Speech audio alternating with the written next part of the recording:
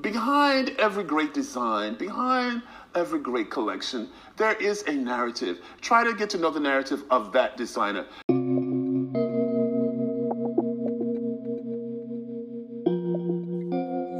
Hello, everyone, and welcome back to You Have to Wear Something. Well, it's almost over, 2020 that is, and this is most likely my last show of this tumultuous year, unprecedented as they say, and it was. Look, we all know that terrible things have happened. Rest in peace to those that lost their lives to COVID. We had quite possibly the worst leadership in American history. So much lost this year from jobs and businesses like the restaurant industry. I probably won't even recognize my hometown, Chicago, when I return because so many places will be permanently closed. So let's be clear. 2020 was a shit show, a dumpster fire. But what did we learn? What did we gain? I consider myself a half glass full kind of lady, and I want to discuss some of the good stuff. And I have a little help today from my good friend. This is 3 for 3 with Linda Lysing, a certified life coach and a really great friend of mine who always adds perspective to my life, and I really appreciate her. So let's welcome Linda back to the show for the third time. Hi, Linda. Hi, Nicole. Thank you for having me again. Yay! That way I don't go off the rails and get too negative. Linda can crack the whip. Is that what I do? Lovingly, though, lovingly. We're spiritual gangsters, but still gangsters. Yes, totally. Wielding our powers for good.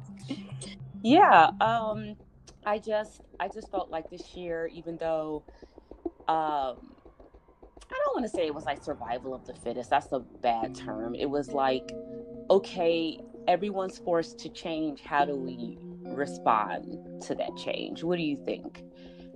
Oh, yeah. I mean, I think this year showed us who we were to ourselves in a lot of ways. And maybe some of our tendencies may have gotten more intense. But I think also we learned new things about ourselves. And it was an opportunity for that, you know? Yeah. Do you want to share it? Like one thing you learned about yourself? Sure. So I would say the main thing was me finding my voice, so to speak. So, you know, I was definitely inspired watching you do this podcast. And I think that it had never occurred to me, like I had this little nascent desire to speak. And then one day I thought, well, why not me? Like, why wouldn't I do the same, you know, or find my own platform to speak? And what it was like I had this history of being on a reality show that really kind of just hijacked my identity and didn't let me speak, you know, as me. And so I think I was hiding for a long time in ways that I never realized. And Yeah. you know, when you're a coach, you put yourself through, I always call it putting it through the machinery, but anything I teach or, you know, concept I share, it's like I put myself through it too. And when I uncovered certain things, you know, I was like, wait a minute, all these little things, dust bunnies hiding in the dark. And it turns out that I really do want to speak and share. And so not only did I go from like just sharing my voice, but also being visible and, you know, delivering talks and workshops and things like that. So that was a big one for me. How about you? Well, for me, you're my, woo-woo sister in arms, my fellow good witch, right? So I think what I learned from the past is it's cool to kind of do your gratitude and burn your sage and your Palo Santo and hope for the best. But I think it's when things go wrong that really reveals your commitment, you know, to those routines and to that ritual. And so it's easy to and we're going to talk about this later with the vision board workshop. It's easy to make the vision board and then when shit goes wrong, be like, oh, well, that didn't work. And like, you know, like I made the board, but shit went wrong. And so that shit doesn't work. It's easy to go down that road. But I think it's almost like, up the ante. Like when things go wrong, like up your prayer, up your meditation, up your gratitude, and let people know you love them even more. And I found that I got a lot closer with friends and family this year, and because we can't, hug or be there, so these other things have to compensate. And I was forced professionally to kind of change again and again, and also get comfortable with the uncertainty, which is not my jam. I like structure and a plan, and I'm a hard worker, so the hard work is going to make that plan pay off. And I had to really like sit the fuck down, like sit my ass down, like let shit flow. And that's when you really challenge that esoteric side of yourself that you think is so strong. It's not always the strongest. Yeah. Actually what you're saying is totally reminding me of this quote I just read. It's our girl Tracy Ellis Ross, and they asked what her mantra was, and it was like, may I be inspired by the space between where I am and where I want to be. And as usual, she just nails it, right? She's just got this wisdom. But instead of being scared or beating yourself up like, ooh, why am I not there yet? Like, what is it telling you? And not only that, but what if you allow yourself to be inspired? Like, this I don't know yet. You know what I mean? It's just the difference between, but there's a you that knows that. Like, if all things exist at all times, then there's a Nicole that already knows how to do that. You just find that Nicole, right? You teach yourself that thing, and you have done that constantly with reinventing yourself. So you're living that mantra. That's what I'm saying. Yeah, I mean, I love reinvention, but we all like to control it, like at our own pace, right? Like next year I'm gonna do blah blah blah, take up archery and get really good at that, and like that's some Aquarius shit, to take up archery, just random, like when are you gonna use that? But I think like I dabble so much with things, but then when it's really time to deliver, there is a little bit of fear and anxiety around it, like, what if I mess up? And so like now I'm working remotely, now I'm consulting, which all of those seem like those were things that other people did, right?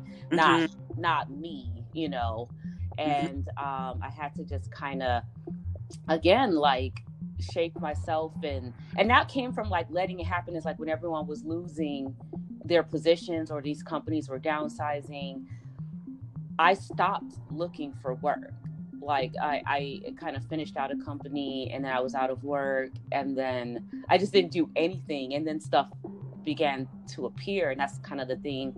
You gave me that book. I think it's about Radical Openness by Tasha Silver, and she hands everything over to the divine. Yeah. I always say like loosen your grip, right? Like, because we want it to appear a certain way, but we kind of don't know. And I think being in the receiving position, like just spiritually, gives you a lot more than you'd expect. But it doesn't happen like where you just stop and go, okay, let me just receive. Like you just have to kind of like soften into it. You know what I mean? And like it's cool that you really saw the proof of the pudding, so to speak. Yeah, because it's all about the proof. Like people who don't, like atheists who don't believe in God, they're like, prove Jesus exists. And you're like, bruh, sir, like, you know what I'm saying? Like literally everything is made up. Even these buildings we look at, it started in someone's mind. So, maybe like we are God, like it's like, it's always about the proof, with that type of person. And the proof is, like you said, a gentle intention is sometimes all you need. You kind of like plant a seed. And I just don't think that hope is a strategy, but it's not hope and wishful thinking. It's like literally doing nothing. It's hard to explain, but it's like, okay, this is what I would like. I write it down. And then I do whatever I want. I do my yoga, I eat my food. You know what I'm saying? I don't spend too much money. You just are cautiously in a receival mode. Yeah, you let life flow through you. If you're all clenched up, it's like that pathway just doesn't flow. You know what I mean? So sometimes you don't realize like you're repelling a thing, or you're efforting too much, then that doesn't mean you don't take massive action sometimes, you know what I mean? But it's like if you're always in that mode, you won't see like a sign that lets you know to go left instead of right, you know what I mean? And or like, you know, if you get this little tickle, well, I should talk to this person, and then you're like, oh no, I better do my work instead, but you got this tickle, and it's like, okay, you talk to that person, and then next thing you know, there's an opportunity, you know, like of collaboration or what have you. So yeah, I just think it's important to kind of like stay open to those little impulses that we have, because those are like, what is it, your destiny doesn't shout, it whispers. So it's like, let yourself hear those whispers too. Yeah, I mean, you had encouraged me to kind of write a little bit. Like I wrote my book, and then I participated in a Twitter book pitch contest and got like a response. Like that's so not what I would have been doing in 2020 without COVID, right? Oh, yeah. Right. And I think, you know, one thing I want to say is that this pandemic has given us permission. And I think that's huge, right? Like that hobby I always wanted to try, that thing. And it doesn't mean like, oh, you have to become, you know, an expert ukulele player by the end of COVID or something like that. But the point being that, yeah, you know, we're shut-ins, and all of a sudden it's sort of like this thing that's on the back burner for so long. We all have a book in us, for instance, right? And you got that out onto paper. You manifested that. How cool is that?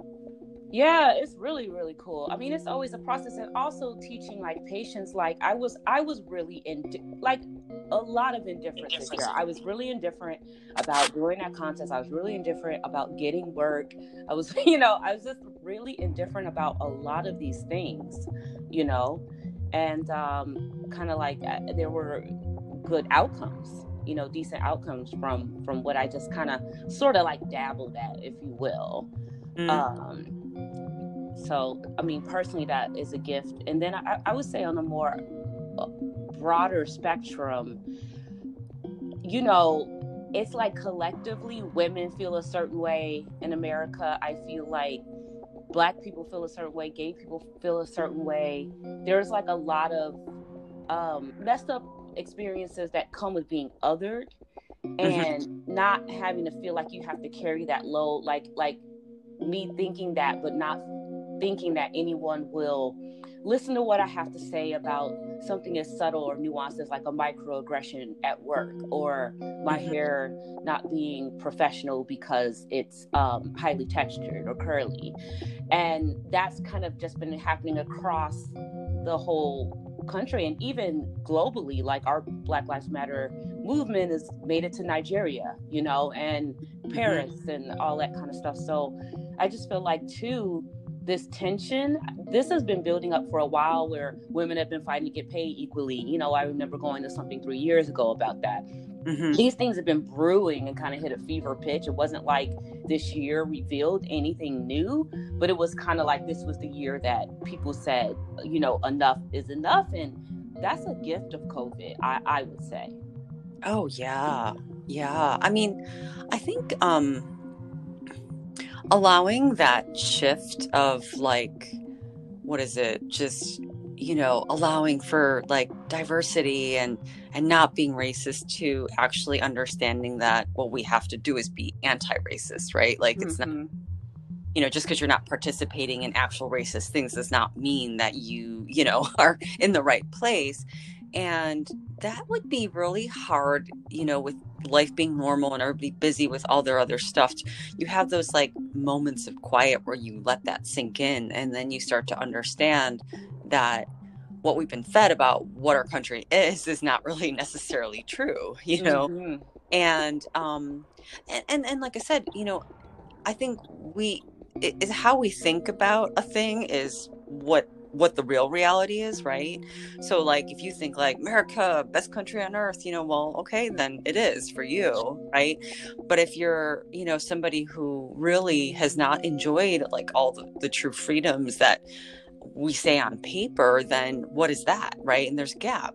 And like I said, I think that there's this hopeful like reformation of that, right? Like we've talked about the wrongs that need to be righted, and it's like they never will, but like a reformation, like taking the there are pieces that work for sure, and pieces that definitely need to be cut away, right?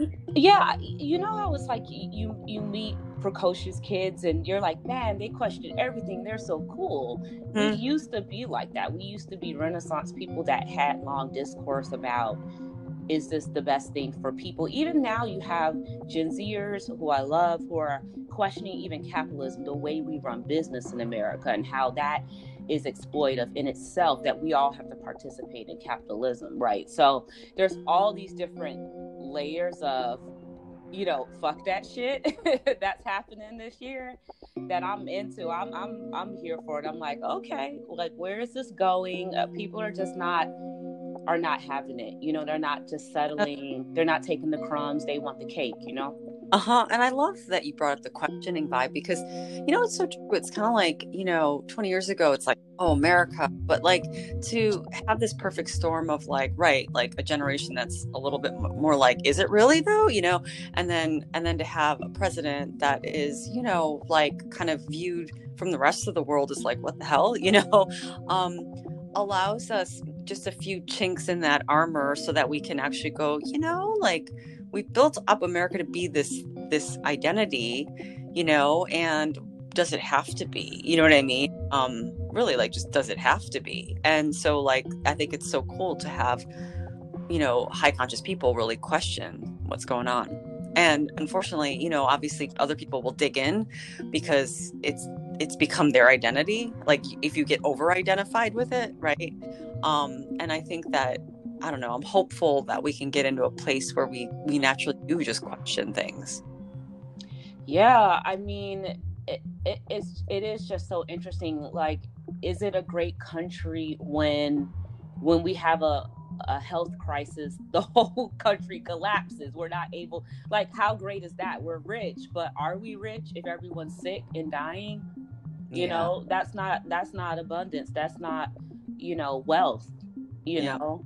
And you look at smaller countries like New Zealand, and they, I'm just going to say it, have female leadership in it. It brought to light a lot of countries like Germany that have, like, female leaders. And now, we have the first female vice president. That's a gift of COVID, who's also multiracial. She's Black, she's Indian.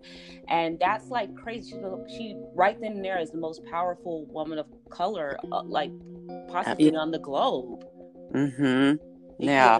It's just wild to think of. It's overdue, but it's still like, wow, we went from what we had, that terrible administration, to now we have this. That's what waking up brings. Oh yeah, no, totally. And like, I think, getting back to like gifts of COVID, I mean, I think that to have, usually like there's the have-nots, and people are experiencing this or that at any different time, but to have us collectively, globally be going through this, brings us back to just, our fragile humanity, right? Like, it's not just us versus them. And, even though some people want to say like, ooh, the China flu, like most people really just don't, right? Like they don't see it that way. It's just like, oh my God, it's just like, what? Our cells are our cells, and our vulnerability is our vulnerability. And, we have a chance to see also how leadership matters, right? Like, and, I thought it was really cool to sort of understand states' rights versus federal, right? Like, in our lifetime, like we don't really specifically see those things all the time, but sort of be like, oh, that's what a governor does, right? No, but, just to see what is in their purview, right, is cool. Yeah, no, which goes back to like history. It's like these legacy structures from state to state to state, who was in the Union, who was in the Confederacy, right? That legacy of those times, it still plays out today through policy, and it's still affecting the same people in the same way. And now it's like you would never have people in California discussing what needs to happen in Georgia. Like Mm-hmm. that's really cool. And also two other things, like more and more, like, weed is decriminalized. It's like, been legalized in a lot more states, and that's moving very, very quickly. So, there are a lot of things paying off. And even personally too, like in the last year, I'm living in LA, but I went carless and it's been totally fine. And You're wild. I'm just like, in my gut in December, I was just like, I don't feel like a 3-year loan. I don't feel like it. I want to keep my money. Like I'll Lyft or Uber. Like, it just, in my mind, I was like, I don't feel like it. Mm-hmm. I don't feel like it. Paying 3 years for a depreciating asset. I want an appreciating asset, and that's what I want. I want a house. And so to go without, to kind of really mold your life, like I thought it was going to be all this discomfort with not having a car, because everyone's like, in LA you have to drive, you have to have a car. And yes, there's been some inconvenience, but like, my social life ended anyway with COVID, Right. So where I wasn't going anywhere any damn way. So it's just things like that. But that's a beautiful model for just change itself, right? Like that's, on paper, sounds like terrible, to anyone who lives in LA. And yeah, like, you made that change, you took that leap, and then, like, the reward of it, it's cool that you can, kind of now really be grateful that you sort of saw that for yourself, and saw that it was possible to do that. Yeah, if I would have been paying for like car insurance and car note, where we can't go anywhere, there's no restaurants open, because then you realize, okay, why am I in this big city? You and I, we have friends that are moving out of the city. I've had pretty much most of my friends have moved out of a city. A city is a place where everyone is congested, everyone's on top of each other because they're socializing with each other. And that's not happening. So then everyone is reassessing, like, do I need to be in a major city if there's no jobs and there's no social life? Probably not. Yeah, no, that's such an interesting point. I mean, I've always kind of noticed, like, most people have like a triangle, like work, and then like some other social place, and then one other, wherever, their grocery store and their gym, but like they stick to such small swaths of the larger city. Most people don't really explore it all and take advantage of what that life is. I mean, when I was in New York, I mean, I still kind of, I know like nobody wants to be in New York during COVID. I fine, but I think for me, it's just,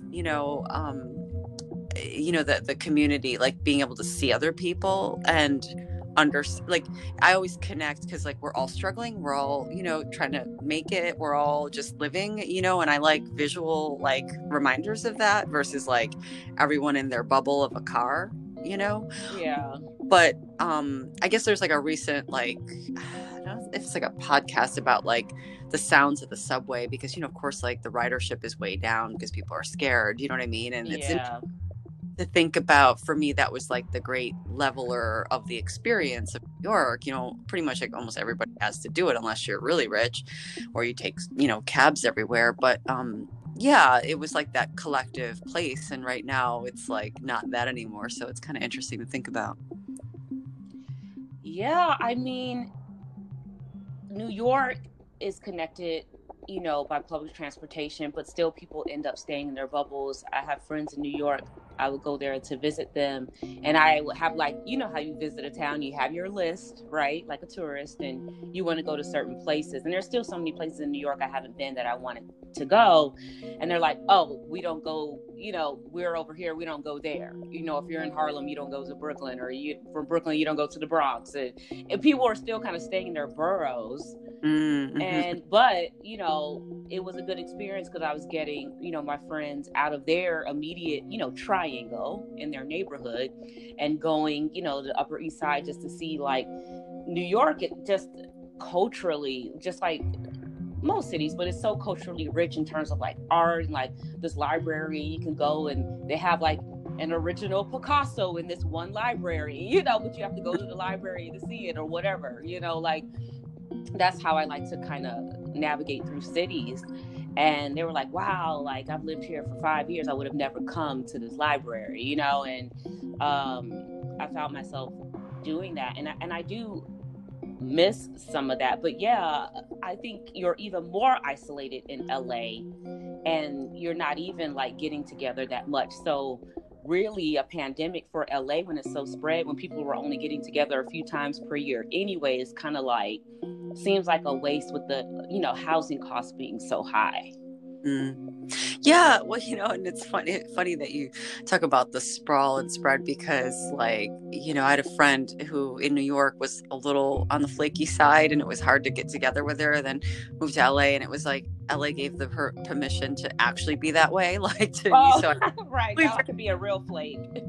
Right. And then now the pandemic has even exacerbated that. And she's almost like, oh, I already social distance anyway. So here we go. So it's funny how, like I said, we become more of ourselves on some level, Yeah. In a crisis, like I was already watching, I know everyone's got a Peloton now or a Mirror or whatever they're streaming, their workouts, but I was already, for me, I never paid for a gym. I was always home on the mat doing my yoga with Fight Master Yoga on YouTube or Blogilates, or I was already streaming my fitness instructor. So I was like, wait, I was already living like a pre-COVID life. Yeah. Any damn way. So, quarantine has done me well, because I just feel like I'm just a person like, oh, cool, I have more time to read my books and more time to juggle this and juggle that. But it is lonely over time. I think some people, what I love too is a lot of people, whoever they were living with, there's been like a lot of hookups and breakups. Like people are like, you know what, maybe we shouldn't be together. Sure. Like quarantine definitely reveals who you really are. You just become more of yourself.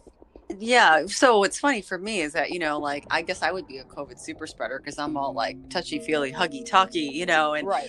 Love like, the new encounter, and speaking with someone that I've never talked to before and whatever. And so to not have the possibility of that, here in LA, I have to go find those peeps. In New York, it's almost like just by living there, you just meet people all the time, right? So the spontaneity aspect is gone. And so that was hard for me. And yet again, becoming more of myself, what COVID has given me is this way to network, online, and to have like a Zoom room energetically feel like I'm actually hanging out with people, and to, have been part of certain tribes that really like let you get intimate in those spaces has been really, really cool. And so it occurs to me, as I'm sending like, Christmas cards out to my sort of new friends, I'm like, I've never been in the same room with you. And yet, I feel so close to you. So it's cool to have been able to take that part of me and, kind of reform it into a different format, but it still is essentially part of me, and it makes me really happy. Yeah, I think everyone's gonna throw a little cynicism on everything, and there's this whole conversation around like I'm zoomed out, or I'm tired of Zoom, or whatever, but that's what we have. If you're using the tool the right way, it's not the house just doesn't appear. You have to build it with a hammer. You need tools, right, to build the house. So I just feel like whatever you're trying to build, you're going to use the tool in that proper way.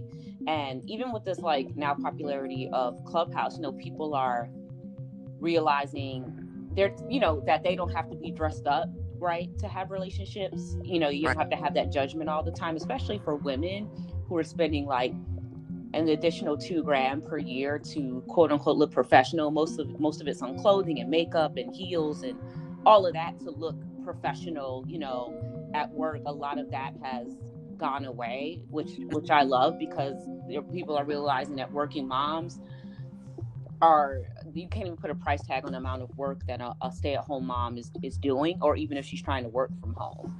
So like, I just feel like things like Clubhouse, where it's based on voice and you can meet people spontaneously. Like I had people following me or talking to me on there, and it's cool because it's just one photo, and you don't have to like worry about your makeup or worry about your ring light or going live or anything like that. Like I love that people are realizing that hearing someone's voice and just really getting to know them is becoming more and more popular, where you don't have to do all this stuff for acceptance, which is a lot of times around appearance.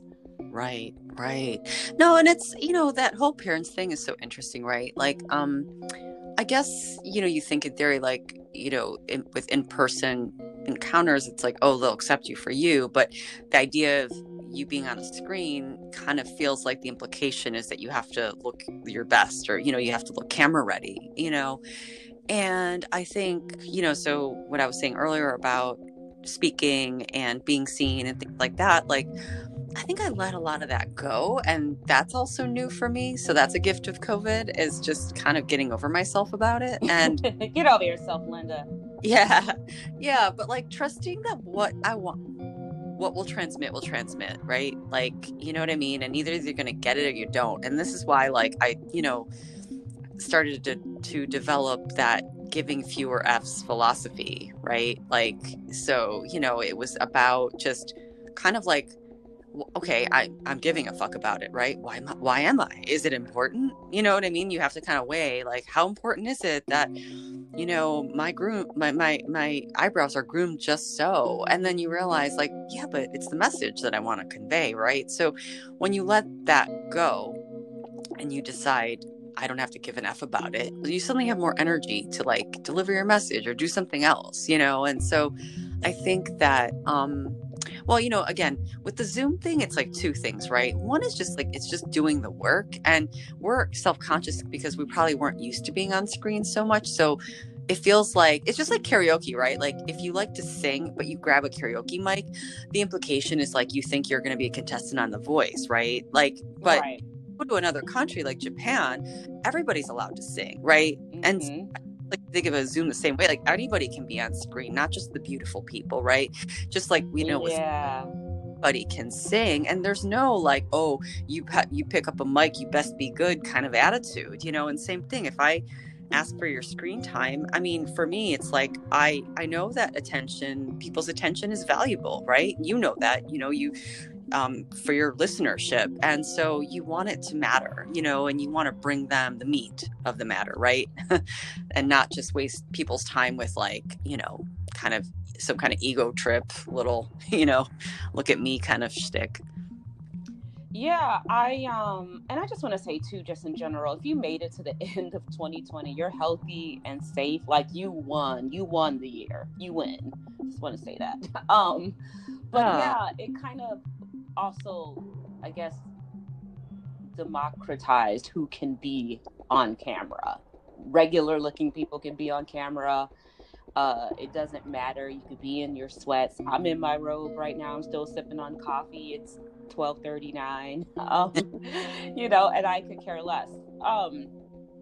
Yeah, I love that. Especially, I feel like that's a win for women. I was reading this book, Executive Presence, and just what it was saying. I mean, it probably is played out now, but this is, of course, a pre-COVID business book. But it was just like, it's not fair. The bar is higher for women, but so what? Still, still do more, still wear more makeup, still be slimmer, still, it was about like conversations where a woman wanted to enter the C-suite, but the rest of the executives felt like she was a little overweight, and overweight is viewed as, like sloppy, or someone who doesn't care about themselves, right? They don't want a person like that in the C-suite. So they had to have a conversation with her about her weight, which I think is total bullshit. Like, someone could be great at their job and not just be their size. That's their body type, and that type of shit. That's what I'm saying. Like, even like what's considered professional, most of that burden is placed on women. Yeah, no, I mean, that's so true. And I guess, like, to me, it's always been, so as long as there's some people that are like, coiffed and made up and, have the nails and all that stuff all the time, then anyone who kind of wants to get off that ride looks sloppy, Right. I've always thought, like, it's too bad you have to have almost like a collective agreement about, you know what I mean? Like, what's really necessary in order to look professional, you know what I mean? And like to reset it. I mean, it's funny, people with their COVID hair and like cutting their own hair, dyeing their own hair. Yeah, and all those beautiful, bottle blondes are kind of struggling, and so yeah, I mean, it is interesting, and but what is it that we've only ever wanted is just to have people appreciate our work, the content, and who we are, right? And how come a dude just gets to kind of like throw on a shirt and he's fine, you know what I mean? And I mean, I have never heard a conversation around, man, Brad, he's not going to ever get to a certain level as a leader because he's 10 pounds overweight. Like, it just doesn't happen, like, yeah. It's funny, unless we're like, acting and stuff. That we are in LA. So, this comes up a lot more in LA too. LA is so like, decisions are made on, visuals and appearance and things like that. So I love that a lot of that has been shaken up and people have had to like really get to know the person, Yep. Yeah, exactly. And that's what it is. It's just that opportunity to like know people differently, you know what I mean? And yeah. So I also just wanted to add one thing about, what we accomplished this year. And if it simply is cocooning, so to speak, and maybe conserving your energy, maybe you didn't, launch a brand new initiative or write a book or whatever, but like you said, you're still healthy, you know what I mean? And, there's some optimism intact. That's important, right?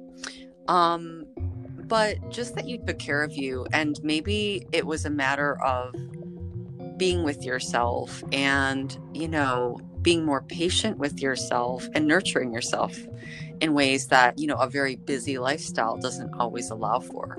So, yeah, I thought, and also too, and it needs to be a little bit more widespread, but, EQ is becoming as important as IQ, right? In leadership, where you have to care how your employees feel. You know what I'm saying? You have to care how the women feel. You have to care how the gay people feel. You have to care about your Black employees if they had to watch, George Floyd be killed on camera. Like they're not going to come to work like, hey, happy Friday. It might be like dealing with something or trigger, and so I love the awareness around that. I hope it doesn't just die off, because movements come in waves and then it dies down. We had Women's Lib was like at its height in the 70s, and then it kind of got like weird in the 80s and 90s. We kind of settled into complacency and not really realizing that no, we still have to vote to protect our reproductive organs. There was a lot. And so now it's kind of everyone's aware and woke again, and I just hope that we don't let that fall to the wayside again. No, and I also think, just to bring it back to Black Lives Matter, but like, when workplaces started to actually become more sensitive to letting their employees of color, like talk about like what was upsetting for them, you know what I mean? And help them deal with it. Whereas before it was like, you're not supposed to bring that part of yourself into the workplace, right? You got to whitewash it so that it, works with the organization. And I think a lot of organizations, I mean, high conscious ones, right? But nonetheless understood that, to ask someone to drop this huge part of themselves, like that doesn't work. And it's not necessary, right? For them to be a good worker, like, let the whole person in and let them show you who they are, right? So they can be, Black and a good worker, right? They don't have to kind of yeah, right. Like that Black stuff, leave it at home. It's like, it's what I am. It's who I am. Yeah. I mean, it's silly to think about it now, but yeah, I mean, I've been gaslighted so much where, I remember having a boss and she just couldn't understand why this person complained about me. And of course it was immediately like my fault. And I was like, look, I tried to help that woman. I tried to assist her, and it's a vibe. I'm like, she probably doesn't like Black people, and that's okay. Like, I'm fine with that. And she was like, oh, I mean, it was so dramatic. Like, oh, no, you know, like, no one would ever come into this public place and be racist. So every single person that comes through the door likes Black people, right? Like, we couldn't even have an honest discussion, because she was like, oh, that would never happen here. She couldn't let it in. You know, this is the problem. It's like, people think if they let it in like a couple inches, and then like it's as good as admitting that they're racist too. You know, it's like it does not compute. They can't sort of accept, like, there's a whole spectrum of like humanity. You know, when we see someone do a bad thing, you know, I'm sorry, but we all have a shadow side, and there's some part of of us that, even though we were like, oh, I would never do that, like, that might be like, what if I did that, you know? And so, yeah, we're not perfect. Right. And, you know, again, you know, we all have crazy thoughts. They're not part of our like high conscious thinking. We can have nasty thoughts, and it doesn't mean that's real or who we are. Right. So, but most people, the more they resist, the more they deny, you know, like, it just, it does not help their cause at all, you know, and they never really let in the bigger argument, because they're pushing all aspects of it away. So like racism, I think, is a, you know, perfect point. Like, if she could just acknowledge, like, yeah, you know, maybe for some people, but then it would have opened up all this stuff for her, like, oh, should I have hired a Black girl? Like, you know, she seems. That's what I'm saying, and it doesn't, and that's why Black people don't want to bring it up at work, because they're lucky to have the job in the first place, right? And they don't want to make it uncomfortable for a predominantly white organization, which is most corporations, regret, you know, hiring people of color, right? Because now I got to deal with all of their feelings, and it brings new issues to the table that they don't want to talk about, you know. But if she wouldn't even, like, it was just so, like, it was kind of like, if you know how it is, like, when a woman, and this is a problem too, is raped, and you know, because it was her husband, they're like, oh, you know, that's not rape. And it's like, no, even though I'm married to that guy, he raped me. And people gaslight the fuck out of her, like, well, that's not possible. You know, it's like, we can understand that, how that's wrong, but like the other stuff, right? But yeah, no, that's what I'm saying. I'm glad that these conversations have come up, and I'm sure even on Facebook, I've had some former bosses kind of be like, oh, was it like this when you worked for me? And I'm like, hell yeah. Well, that's great though. I mean, again, would that have ever happened, right? Had we not all, you know, experienced collectively, like, you know, what happened in the summer and then COVID. So yeah, no, I'm proud of them for at least asking, you know. yeah. I mean, I have friends whose parents, this is their first time, you know, voting for a Democrat. They've been Republican, you know, voters all their life, and they're committed to the party. And, you know, for them, it's like, I am a Republican. That's how I identify. It doesn't matter who the candidate is, you know, and like, for the first time, kind of not doing that. And that's the work of the newer generation. They're doing the work. They're having the arguments and the uncomfortable conversations with their parents and their family members. All of that. I mean, always the discussion. It starts with the talk. That's the first step in progress. And if that's happening, then, you know, there's room for change. Yeah. 100%. So you know, sales for Black businesses is up 280%. I know a lot of people wanted to buy gifts, you know, from underrepresented people, women, you know, Black people, brown people. And I just hope that keeps going. I think it's very hard to use capitalism as a solve, because it never works when you have to buy your freedom, you know, like LeBron James. You know, the fact that he's a multimillionaire, it still doesn't insulate him from other, you know, from racism or anything like that. He still comes home and his home is defaced, you know, and he's a victim of a hate crime, and money can't solve that. Sure.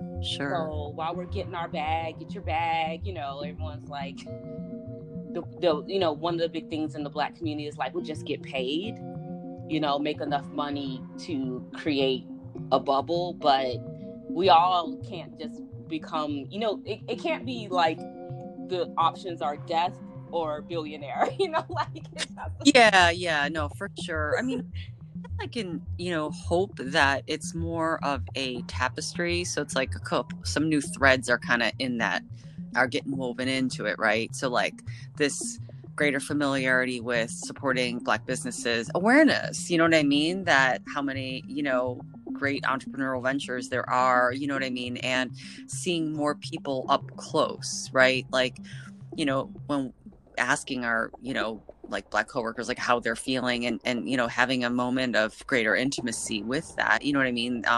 I think as they say, it's harder to hate people up close, you know what I mean? So I'm hoping that, all these, different veins, I mean, it's slow, but it's like, I mean, what's our alternative, right? I mean, right. Like more fighting, more violence, more dissent. Like it's not sustainable. Like we can't march every day of our lives. It's just not sustainable. You have to get back to some resemblance of peace and order. Mm-hmm.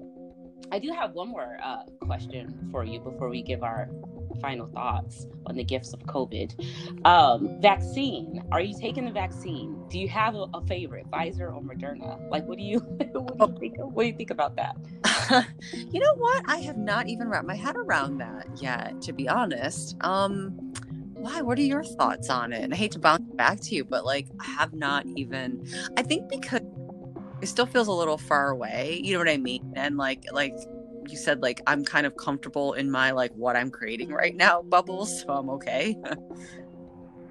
I mean, bottom line, because of so many reasons, segregation and racism and the healthcare industry being so brutally sexist and racist, Black people are just, I mean, we've been literally experimented on in the past. So yeah, Black people as a collective don't love the doctor, don't like vaccines.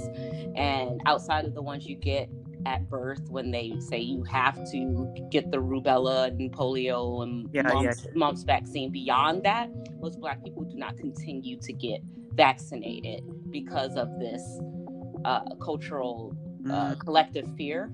And so there are just so many conversations, so many people in Black communities are like, I'm not taking that, Oh, is that right? Okay. I didn't realize that. It's so interesting because it might be because I haven't had health insurance too. So it's like, like, no, right. I'm living that life. Right. And I just signed up because I've had a couple of health issues that like literally I've been plagued with the whole year.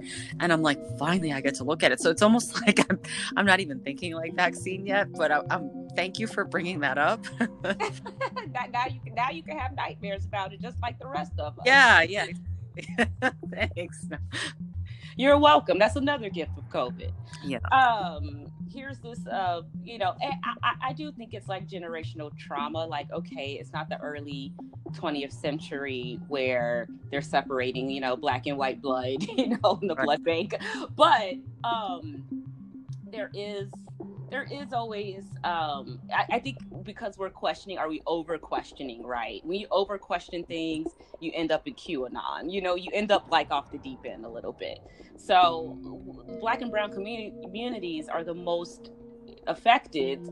So I feel like definitely elderly Black and brown people, like even like my mom, who's a cancer survivor, she has a depressed immune system, she needs to take it, and she's going to be higher up on the list of people who get it first. But it is a part of me too, like, oh hell no, I'm not taking that damn thing. Like we would just, it's just so culturally inbred in us to not trust doctors, to not trust health professionals. And it's because like a Black woman is 3 times more likely to die during childbirth. There's like a ton of like lawsuits, around this issue of inadequate care, for Black families. And so I'm glad that conversation is going. I do think that I am a little bit 75% more leaning towards taking it, but I heard that the side effects are just brutal. So, being a healthy person, if I had to guess, I'll probably survive those side effects and what have you. But I totally, I do worry about too many people too also not taking it. Right. Right. Right. It's interesting. Along the lines of, I guess, the gifts of COVID. So, I remember when I was in New York and they had that Ebola, like was all over the place and blah, blah. And I was like, shit, like this is scary.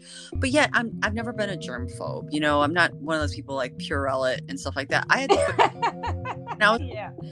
no, but when I was 25, I had surgery on my foot, and my doctor picked this hospital that had the lowest infection rate. And the thing is like, I've always kind of understood that, you create these viruses, like they become resistant because everybody's, using too much sanitizer when they don't need to. Like there's such a large part of me where I relied on my body's defenses, right? I mean, again, I wasn't like licking subway poles or anything like that, but I just sort of trusted general precautions were gonna, cut it.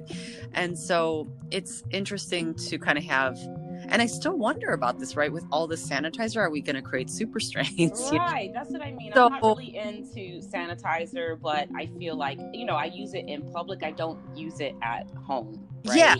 And I'm a recovering, like hypochondriac a little bit of a germaphobe. And that's been a whole other journey around this too, is like, I've had to relax and, my aunt would be like, I think we should catch everything so that our bodies can then build up the antibodies and be immune to it, but like, I'm not gonna stop having safe sex. You know what I'm saying? Right. Yeah. No. And like, on one level, like I almost wish I would have just gotten early and over with in a way, you know what I mean? So, like I said, I don't want to wish it, and I don't, it's kind of watching how it plays out, you know what I mean? And so I think I'm not clamoring for it, nor am I. So I'm just going to kind of have to wait and see. Be more like Linda, y'all. Like, go with the flow and also be present. I think when you're being present, like you said, it's so far down the line. By the time it's available to us, it'll probably be the summer, right? So in this moment, while we're still kind of on lockdown, like whatever you've been doing to be safe and healthy, just kind of keep doing that, wear your mask and all that good stuff, and try to be calm, because stress is bad for the immune system too, and being more present, I think it definitely helps. Like one of the things, me being Aquarius and being very futuristic, always thinking about the future, that's a drawback, is that means you're always worrying if you're just like, what if? Mm-hmm. And so I've had to learn to be, more present. And that really helps with the anxiety. So if you're not getting the vaccine tomorrow, don't even worry about it. Yeah. Yep. And there you have it. Well, I don't have a ton of last thoughts. I have a lot, but Anchor's probably going to cut us off, and that's technology. But what would you like to say to people? Just a last thought is, we know nothing magically is going to happen when it turns 2021. We're all probably going to have a very chill New Year's. I hope y'all not gathering for New Year's Eve, because that's no good. But what do you say as we get out of this crazy year into the new one? Yeah, I just want to say that even as we have gotten to know ourselves better in this crazy time, we're also learning new things. And I just want to say, let yourself be different than you have been before. Like Nicole here, writing her book, and, just having those like little new aspects of yourself come to light. Let them, get to know yourself in a different way, and be gentle with yourself too. That's it. Yeah, I know there's a lot of sadness and loneliness, and if you know anyone, for me, it's been about being a little bit more generous, not so much in monetary terms, but like I've had some friends that I wasn't even like really that close to, that I decided to be investing a little bit more and check on more, and I've received some new friendships. So there's always more to the people in your lives, and if you have an opportunity to just, stuff like write a recommendation for them on LinkedIn to help them get a job, or FaceTime with them for a few minutes. I found that you don't, it's not always about the money, but you can give a lot more to it's all energy. The people around you. It's all energy. Circle that energy, even just liking someone's announcement of their business. Maybe you're not buying from them, but like it costs nothing to like give them a little thumbs up, right, on social media or whatever the hell, or repost them. Like when my people, you know, my friend AJ Alfred Nomad, he'll have a new song and I'll just like repost it in my stories. Like it costs nothing just to be like kind to him, you know? Totally. Yep. Perfect. So that's what I have to say. I think it just breeds more good juju. Happy New Year, everyone. Thank you for listening. My listenership went up quite a bit this year because I guess everybody was at home listening to all kinds of stuff. So grateful for that. Thank you for that. And let's do the best we can and be, you know, gentle and realistic. And as I always say, till next time, peace.